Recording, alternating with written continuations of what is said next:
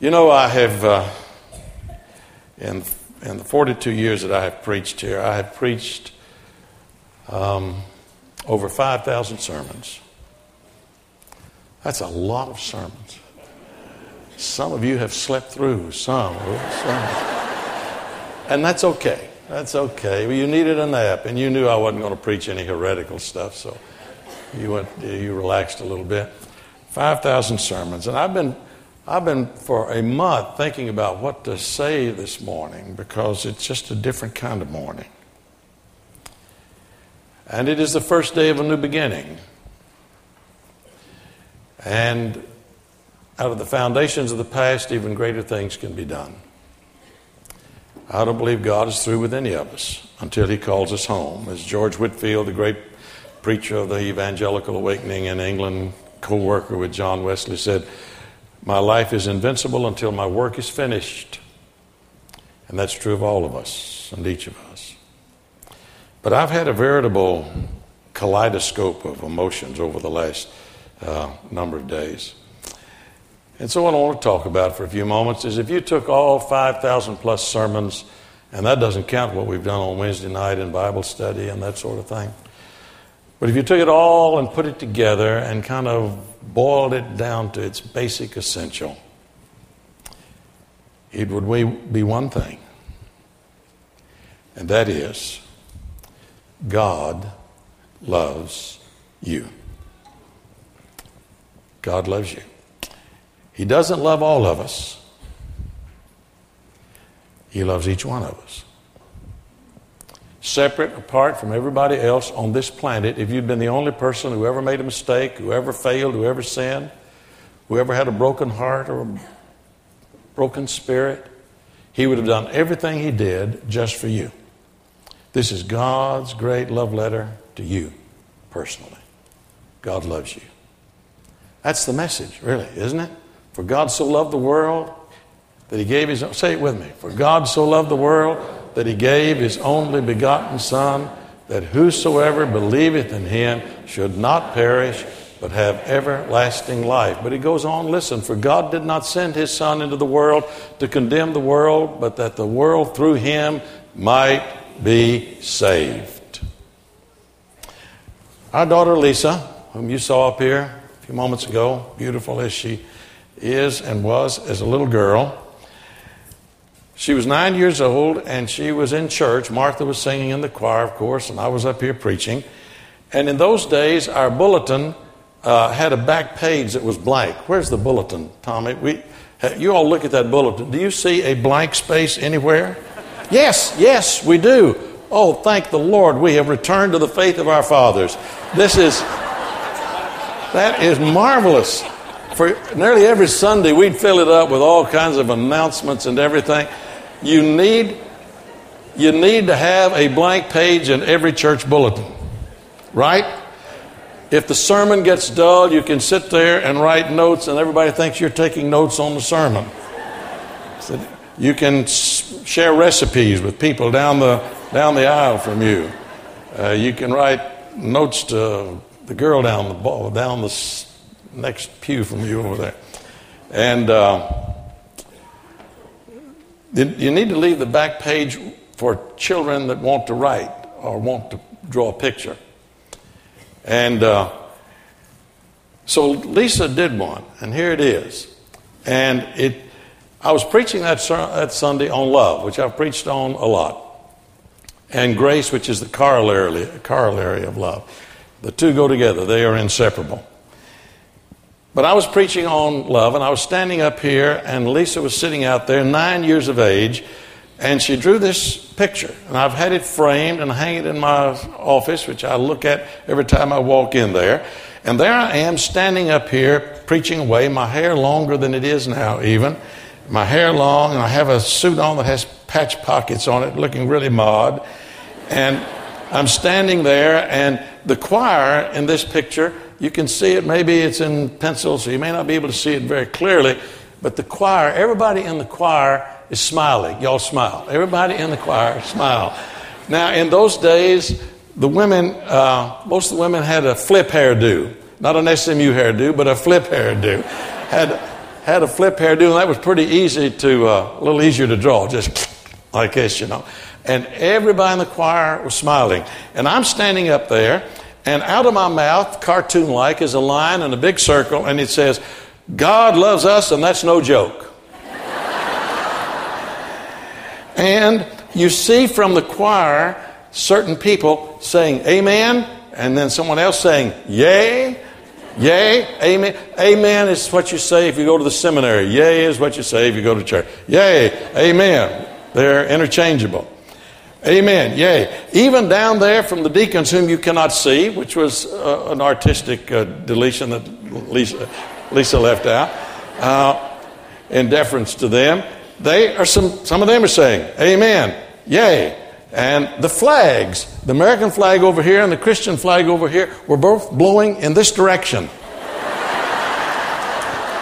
We had a strange wind blowing in church that Sunday morning. Whirlwind of some kind. And then here is Jesus, this which is the centerpiece of our church living room, this worship center. And the theme of it is, if I be lifted up, I will draw all men unto me. And there's Jesus with his arms outstretched.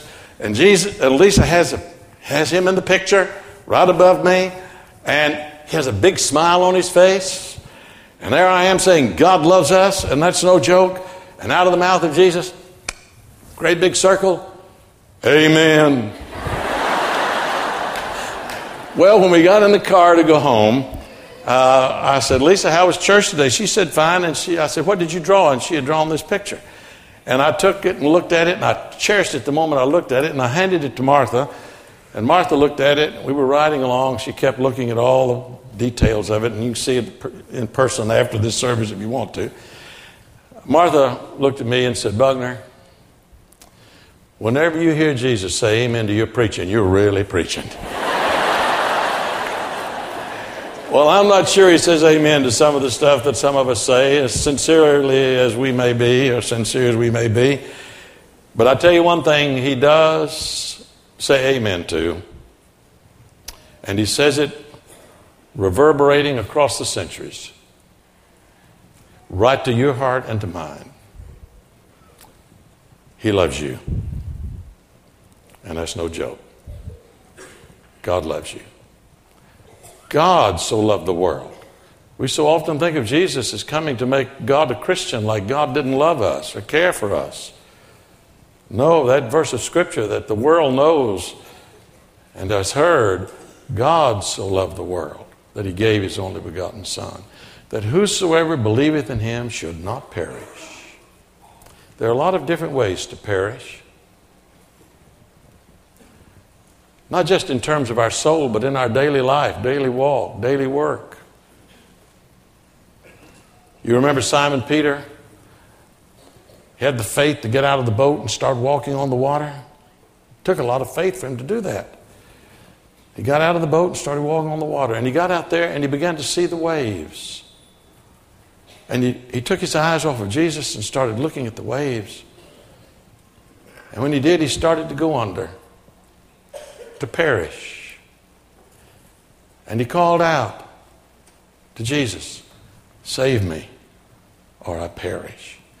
And Jesus reached out and took his hand, put him back up on the top of the waves, and together they walked back to the boat. Now, I do not know where you are in your life at this particular moment, but I know from my own experience times when I would begin to drift away from looking at the Lord. Well, I grew up as a Christian, had a wonderful Christian mother and father, went into the service, and at times I took my eyes off the Lord. And I would cry out just like Simon Peter, Lord, save me or I perish. The waves of adversity may be engulfing you at this moment. The waves of broken dreams, broken heart, broken life, fear of the waves. And they're happening all over the world. Listen, you will not go under. You may get all the way up to your chin, but you'll not go under. You will not perish. He has promised that. With his strong hand, he will reach out and pick you up, and you will walk triumphantly over those waves of fear and adversity that may be sweeping across your life at this moment. Shall not perish. A woman caught in the very act of adultery was dragged before Jesus. And they said, this woman we caught in the very act of adultery. The law says we're supposed to stone her to death. What do you say? And Jesus kneeled down and started writing in the sand. The only thing he ever wrote that we know about. He just scribbled in the sand. We don't know what he wrote. But then he looked up and said, let him who is without sin cast the first stone. And the only sound they heard was the sound of the stones hitting the ground. And the crowd melted away. The accusers dispersed. And Jesus looked up and said, where are your accusers? She said, they've gone. And he said, neither do I condemn you. Go and sin no more. I don't condemn you. Change your life. Move in a new direction. Life's better for you if you walk in the right and holy way. You're not condemned. God doesn't condemn you. For God sent not his Son into the world to condemn us, but that the world through him might be saved. Whatever it may be in your life that accuses you, or that you accuse yourself, or you dredge up out of the past stuff to accuse yourself, he has taken all of your sins away. Your sins are forgiven. I cannot say that. This church cannot say that. But Jesus Christ says that to you. Everybody in the world is forgiven. Everybody is forgiven. Everybody in hell is forgiven. They rejected forgiveness, and that's the hell of it. His forgiveness is free. It's there. It's like the air you breathe. Accept it. It's a gift. It's a gift. Your sins are forgiven. Neither do I condemn you, he said.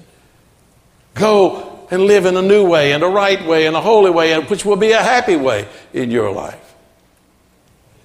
A blind man sitting by the side of the road just outside Jericho named Bartimaeus.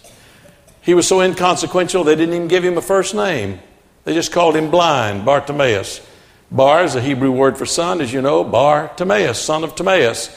Here was blind Bartimaeus sitting out beside the road begging, and he heard the crowd coming down the road, and it was Jesus. And he heard the name over and over again as the crowd was coming along. And he'd heard that this Jesus helped people who couldn't see, who were rejected and hopeless. And so he cried out, Jesus, Jesus, Son of David, have mercy upon me. And Jesus stopped. The great eternal God that created these worlds and from whose fingers the stars dripped. For by him were all things made, and without him was not anything made that was made. The great God of the ages stopped when a poor, blind beggar called his name. And he'll stop in his tracks today just to hear you.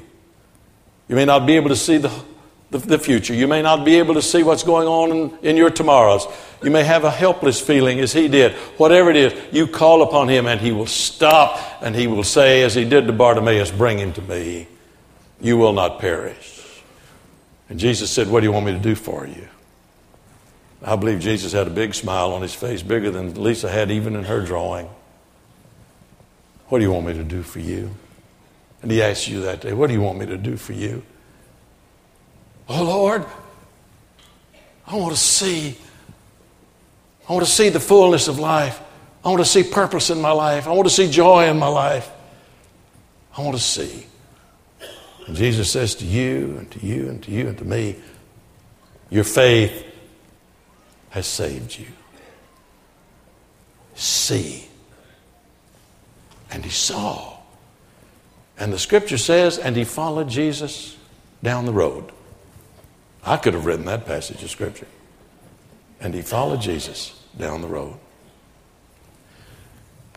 He left his old coat beside the road.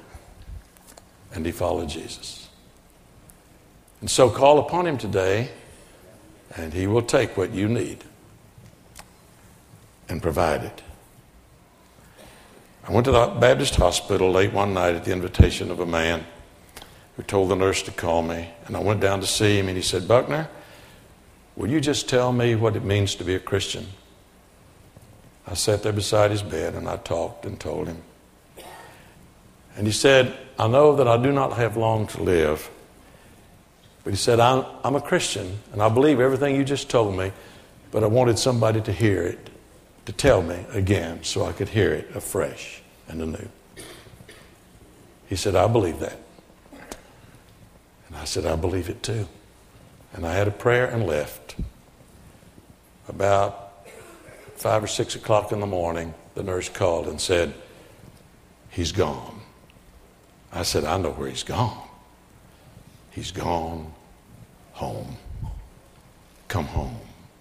Jesus is calling you. Come home. We're going to sing an invitation. Just as I am, I come. Like Bartimaeus. Like the woman caught in the act of adultery. Like Simon Peter. Call upon him, and he will answer you and do great and mighty things in your life. Let's stand and let's sing.